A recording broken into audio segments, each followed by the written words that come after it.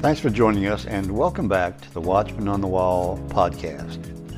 Periodically, we'll bring you true stories of angelic encounters, heavenly visitations, near-death experiences, as well as modern-day prophecies that are relevant to us today.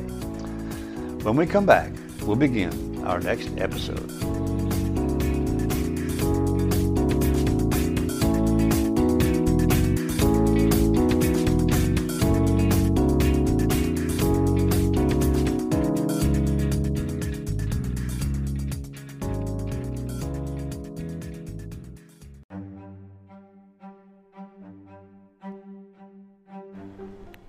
Hello and welcome back to the Watchman on the Wall podcast. Today's podcast is going to be a little bit different. My father wrote a book which was actually never published, so it's an unpublished manuscript. And I'm currently in the process of making it into an audiobook. Today I thought I might share a couple of chapters from that audiobook with you today.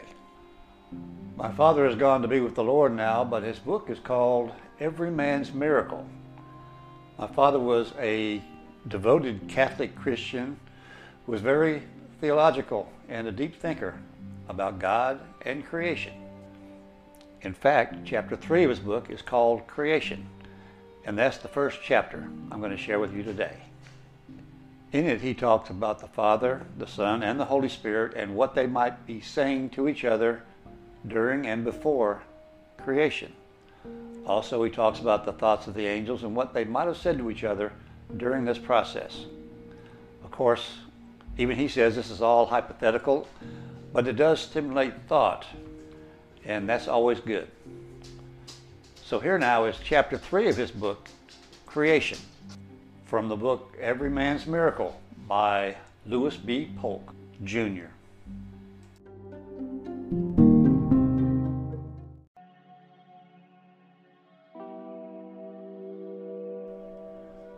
Chapter 3, Creation.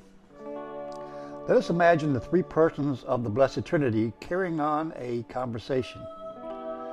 The Father, let us create a great masterpiece for our own greater honor and glory. We will use ourselves as the model, making it in our own image and after our likeness. We will make it spiritual and material. I will create the spiritual and material substance.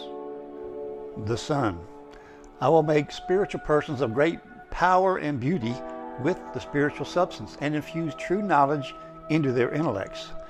I will make them in our own image and likeness and in 9 ranks: seraphim, cherubim, thrones, dominations, virtues, powers, principalities, archangels, and angels. The Holy Spirit, I will give them life and a free will, so that they will independently make decisions for themselves. The Father, I will send the Son into the material world to unite the material beings with the spiritual beings to make one kingdom. I will glorify the Son as King over the kingdom by reason of the victory he will win. I will make all things subject to him, and I will make his enemies the footstool under his feet. The Son, I will make a material world from the material substance and mankind in our image, after our likeness. I will take on the nature of mankind and, to show my infinite love of the Father, will perform an infinite act of love by laying down my life. I will defeat the enemy, bring back captives, and draw all things to myself. The Holy Spirit, I will be the advocate to men, sent by the Father and the Son. It will be through me that the Son, truth, and sanctification, or eternal life, will be given to mankind. St. Thomas Aquinas wrote about the function and species of each of the 9 ranks or choirs of angels. All of the 9 choirs are mentioned in the Bible. All of the angels were not created equal in power, beauty, or knowledge. As to the total number of angels created, we might make a conservative guess of about 1 billion trillion. The thought here is that there are very many more angels than the average person may think. Angels exist in time, or perhaps a state somewhere between time as we know it and the ever-present eternity. The creation of the angels is seen by some theologians in Genesis 1:3. Then God said, "Let there be light," and there was light. It is also suggested that the entire physical universe was created at the same instant. Perhaps in the form of a gigantic ball, there was a fire or radiated light. The angels were all created at one moment, not in a batch now or another batch later, then more later. All the angels constitute a single generation. They are all related, as it were, by the same creative act. The angels were created in an environment which was very pleasant, but it wasn't heaven. Heaven of the blessed is only for those that win a victory. Heaven is a reward for those that win a victory in a test of loyalty to the Creator. We can imagine that because the angels are all pure spirits, that their environment or world must have been strictly spiritual. Can there be a spiritual counterpart to our houses, land, trees, butterflies, birds, fish? Can it be that what we call the spiritual world of the angels is complete without anything whatsoever to do with the physical? I think that because it's impossible to imagine a strictly spiritual environment, that it must have been a partly physical environment. I shall speculate that part of the world of the untested angels was physical. Perhaps part of the world of the untested angels was the big ball, the unexpanded universe. Spirits do not occupy space, but they are able to manipulate the physical, as many Bible stories tell us. The unexpanded universe may very well have been a fun place for the angels to explore while growing in knowledge of themselves and God. Some theologians believe that the instant the angels were created, that they were immediately infused with all the knowledge they needed to take the loyalty test. This doesn't seem right. I believe that, like humans, their knowledge of themselves and God had to start very small and grow to maturity. They themselves did not grow, but their knowledge and awareness of themselves had to start small and grow. Otherwise, the trauma of suddenly going from nothing to mature existence would have to be quickly soothed by God. I think God does things with more ease. God doesn't do things quickly. He revealed himself to the angels during their intellectual awakening, which may not have been what we would regard as a long time. One reason for believing the instant maturity theory is that the separation of light from the darkness follows the creation of light. Let there be light, and there was light. God saw how good the light was. God then separated the light from the darkness. Genesis 1:3-4. The separation of the faithful angels, the light, from the unfaithful angels, the darkness, seems to follow immediately after the creation, as if they were created and then immediately tested and separated. However, the statement, God saw how good the light was, gives the idea that the light was allowed to spread and reach far distances, not hastily judged good after an interval of observation. It is helpful to understand that the angels have a twofold nature. One is their own individual angelic nature, and the other is their collective nature. Their collective nature is their purpose, part, position, or relationship to all the other angels. All of the angels together make up the masterpiece of creation. They are individually created in the image and likeness of God, but there is a more perfect likeness to God in their overall structure together. I think the Big Bang theory of the universe is the most correct, so I will assume that is true. Scientists all seem to agree that the universe is expanding in all directions out from the central point, which is presumed to be the location of the initial explosion. I don't want to expand on the universe in my writings until after the test of the angels. It would have been more interesting to have the environment of the pre-tested angels in the expanding universe rather than the static big ball. But I prefer to use the expanding universe as part of the reward for the angels who pass the test and go to heaven. The let there be light could have been the creation of the angels and the explosion of the big ball. That would certainly account for the physical light. However, I prefer to delay it until after the test. It is true that many Bible verses can be taken in both a physical and spiritual way, or I could say an earthly and a heavenly way. In the Dewey version of the Bible, it says, "In the beginning God created heaven and earth," Genesis 1:1.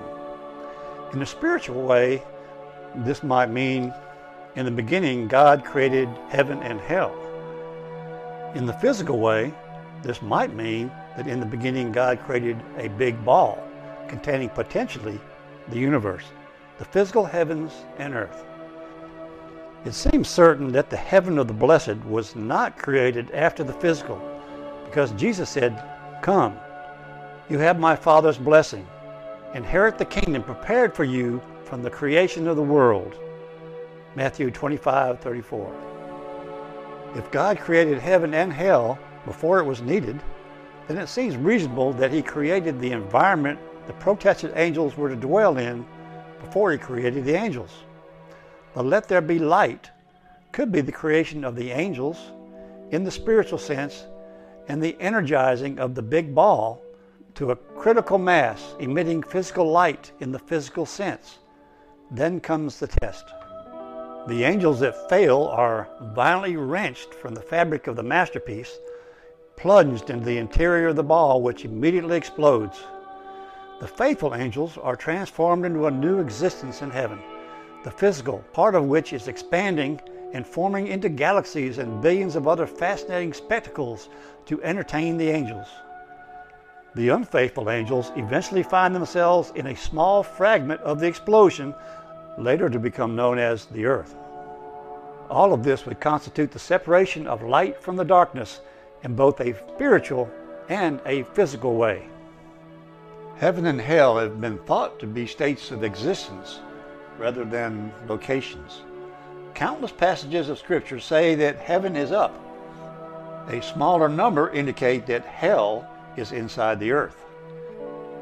Heaven must be the unlimited freedom of up, the universe. The universe is the only part of heaven that we can see. The galaxies are part of the courts of the Lord. God's throne is up there someplace. Words like ascended, descended, looking up are too numerous to be taken as not meaning what they really say. Some examples are, Jesus looked up to heaven, John 17:1. Suddenly the sky opened up and he saw the Spirit of God descend like a dove, Matthew 3:16. Jesus looked upward and said, John 11:41.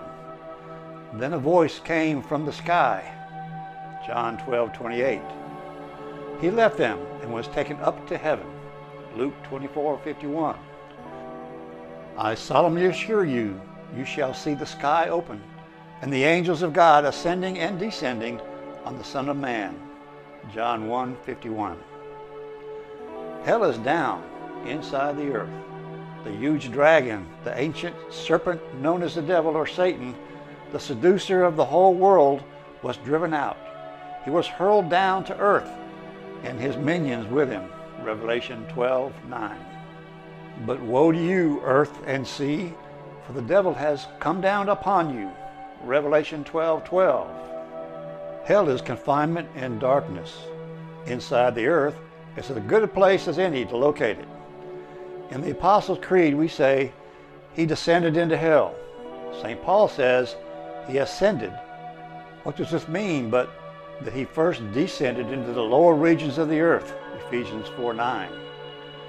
Jesus said, just as Jonah spent 3 days and nights in the belly of a whale, so will the Son of Man spend 3 days and 3 nights in the bowels of the earth, Matthew 12:40.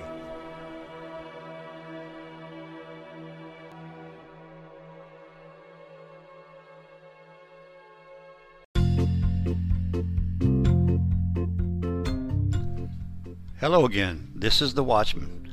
Please join us each week for an exciting and inspirational podcast dealing with angel encounters, heavenly visitations, near-death experiences, as well as modern-day prophecies that are relevant to us today. So tune in each week and share it with your friends. After all, they could use a little inspiration in their life, too. That's the Watchman on the Wall podcast, and now you can find us on YouTube.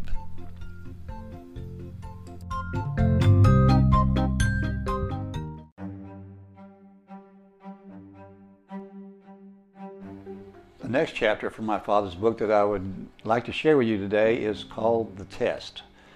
Of course, this is about the loyalty test that the angels had to take before God divided the good angels from the fallen angels.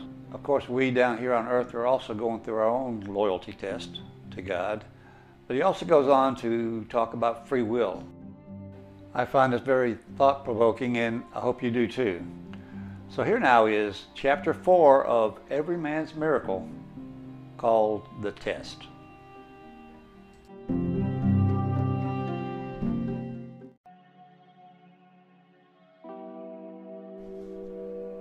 Chapter 4, The Test. The angels are all individual persons, each having an intellect and a free will. Many believe that a free will is the greatest gift God gave to his person creatures.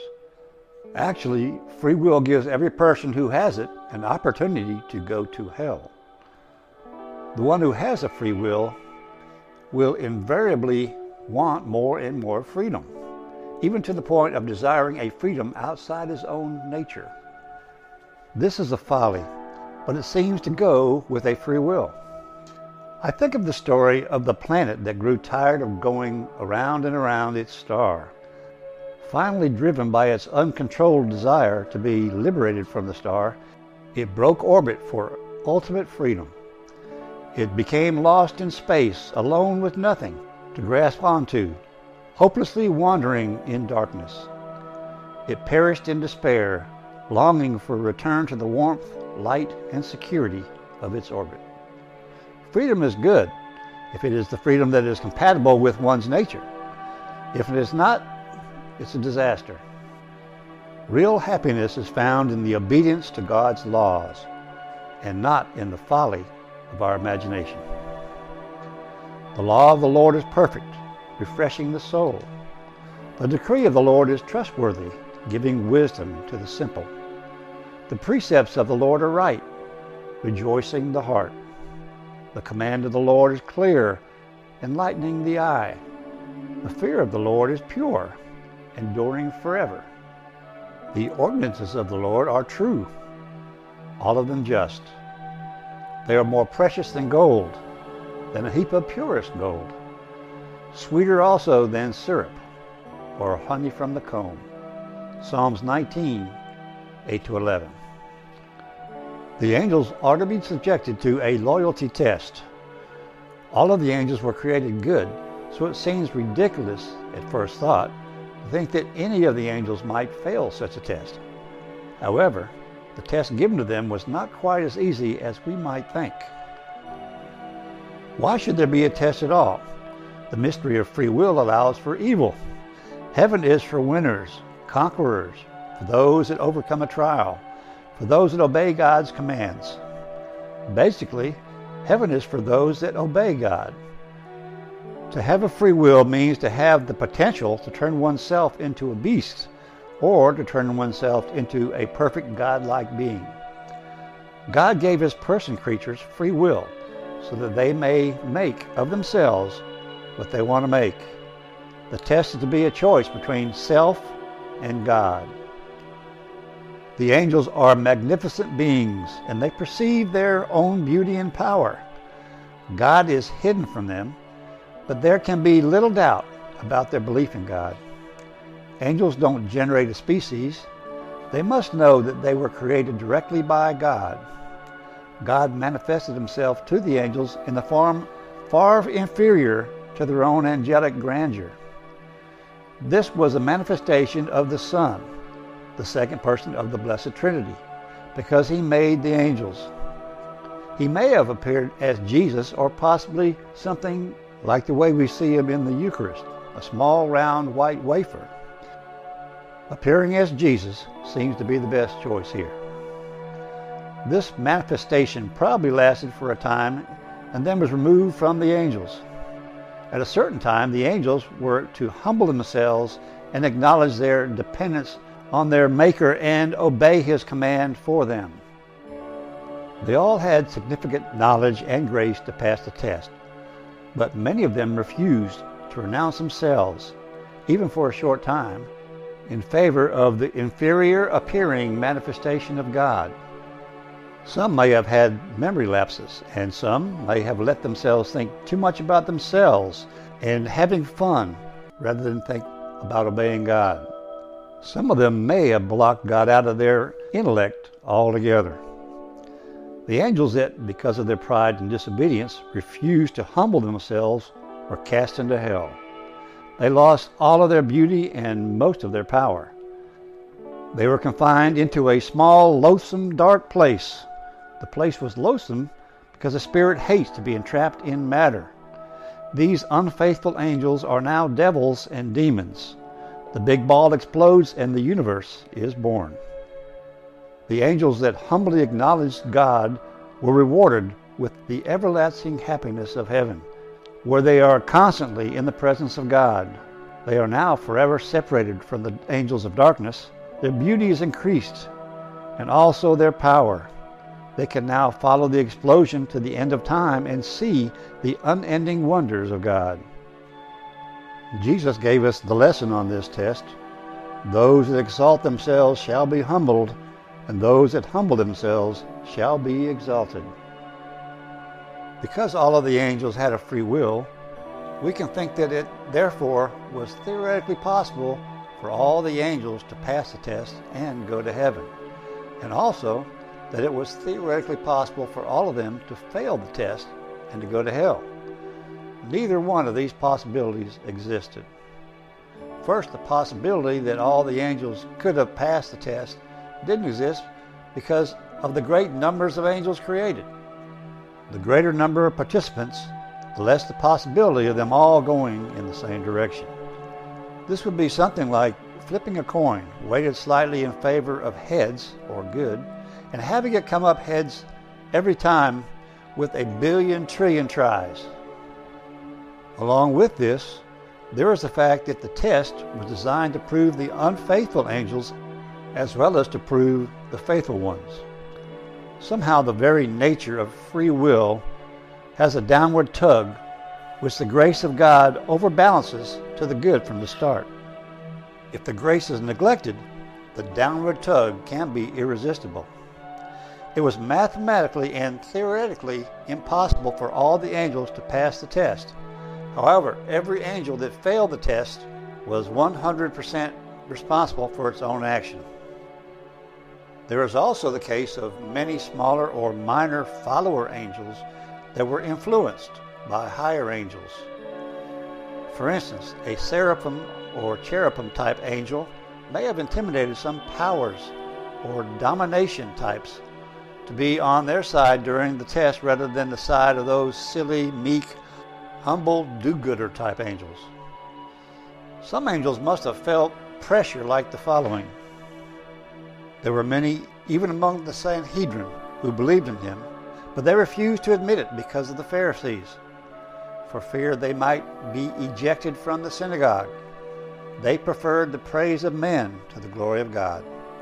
John 12:42-43. Then there is the case of the angel who, knowing that the end of the test will mean heaven or hell, decides not to participate. The angel does not want to go to hell and doesn't care about heaven because he's happy where he is. But God has a rule that says, "He who is not with me is against me." Matthew 12:30. There is no neutrality. Participation in the test is not optional. This is the idea mentioned in the parable of the silver pieces, Matthew 25:14-30. The servant buried his master's money, or grace, instead of putting it to work to earn more, because he was afraid of punishment, or hell. He must have thought that if he did not play the game, then he could not lose. The master dealt with him like this: throw this worthless servant into the darkness outside, where he can wail and grind his teeth. The possibility of all the angels failing the test is much easier to argue against. If all the angels had passed the test and had gone to heaven, God would have been a winner, even though it could have been thought that the test was not really much of a test. It was a good and just test, and the fact that many of the angels failed does not make God a loser at all. God allows evil to exist because He is so great and powerful that He is able to bring a greater good out of it. The good being the manifestation of His infinite mercy, or the manifestation of His infinite justice. In the case of the angels that failed the test, God is glorified in the manifestation of His infinite justice in condemning them to hell forever. God gives gifts, and some angels receive more infused knowledge and grace than others. In giving more gifts to some angels, God is increasing the odds in His favor that all of them won't fail. This is done without interfering with their free will. God is not a loser. If all the angels failed the test, it could be said that God erred or lost in something He tried to do. I say again, God doesn't lose, and it is impossible that all the angels could fail the test. A fallen angel can complain about this, saying, "The test was not fair." Some of those angels in heaven had a much better chance than I had. Some angels had 10 times more knowledge and grace than I had. It just wasn't fair.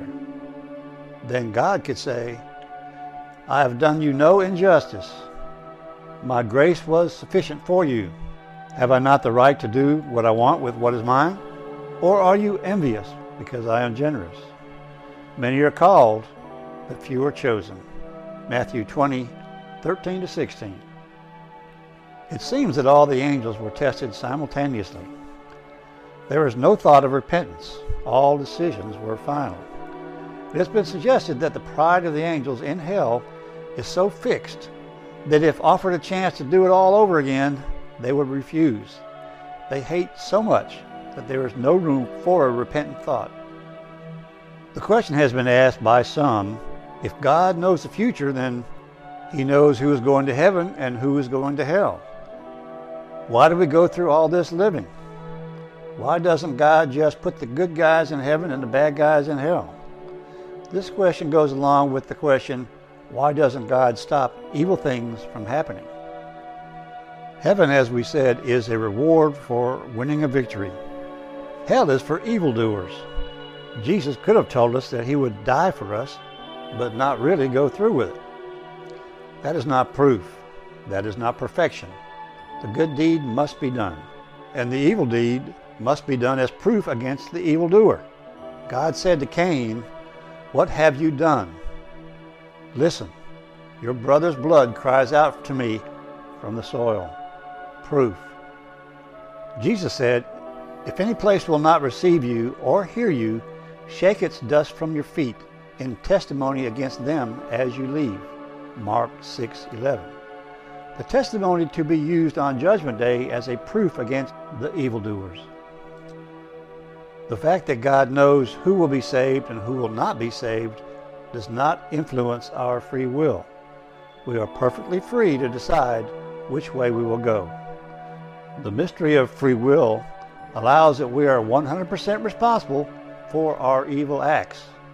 Our good acts we cannot take so much credit for. As St. Paul said, God works in us if we allow Him to both will good and accomplish good. Jesus said, "Without me, you can do nothing." This may very well be the root evil in all evil acts, forcing, as it were, God to cooperate in an evil act by giving existence to it in accordance with the sinner's will.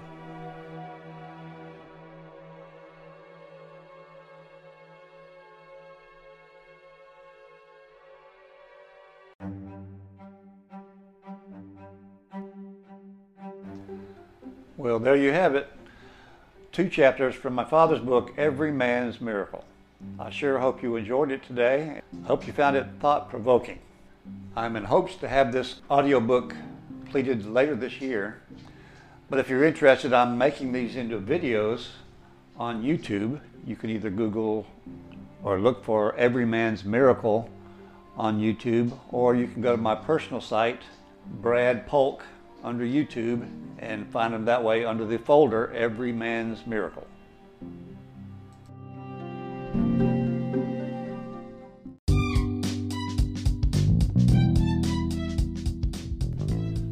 Hello again, this is The Watchman. Please join us on our new video channel called Encounters from Beyond the Veil. It's the same exciting content as our audio podcast, but in a shorter, but yet a video format. Also, please subscribe so you won't miss any of our episodes. That's Encounters from Beyond the Veil, exclusively found on YouTube.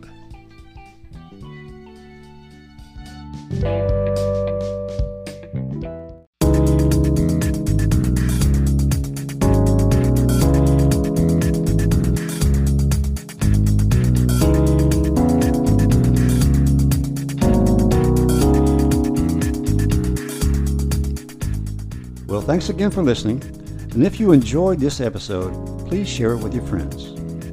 Any comments or suggestions you may have, you can send to thewatchmanonthewall2020@gmail.com. We encourage you to subscribe so you'll always be notified of our future episodes. Well, thanks again, and we'll see you next time on the Watchman on the Wall podcast.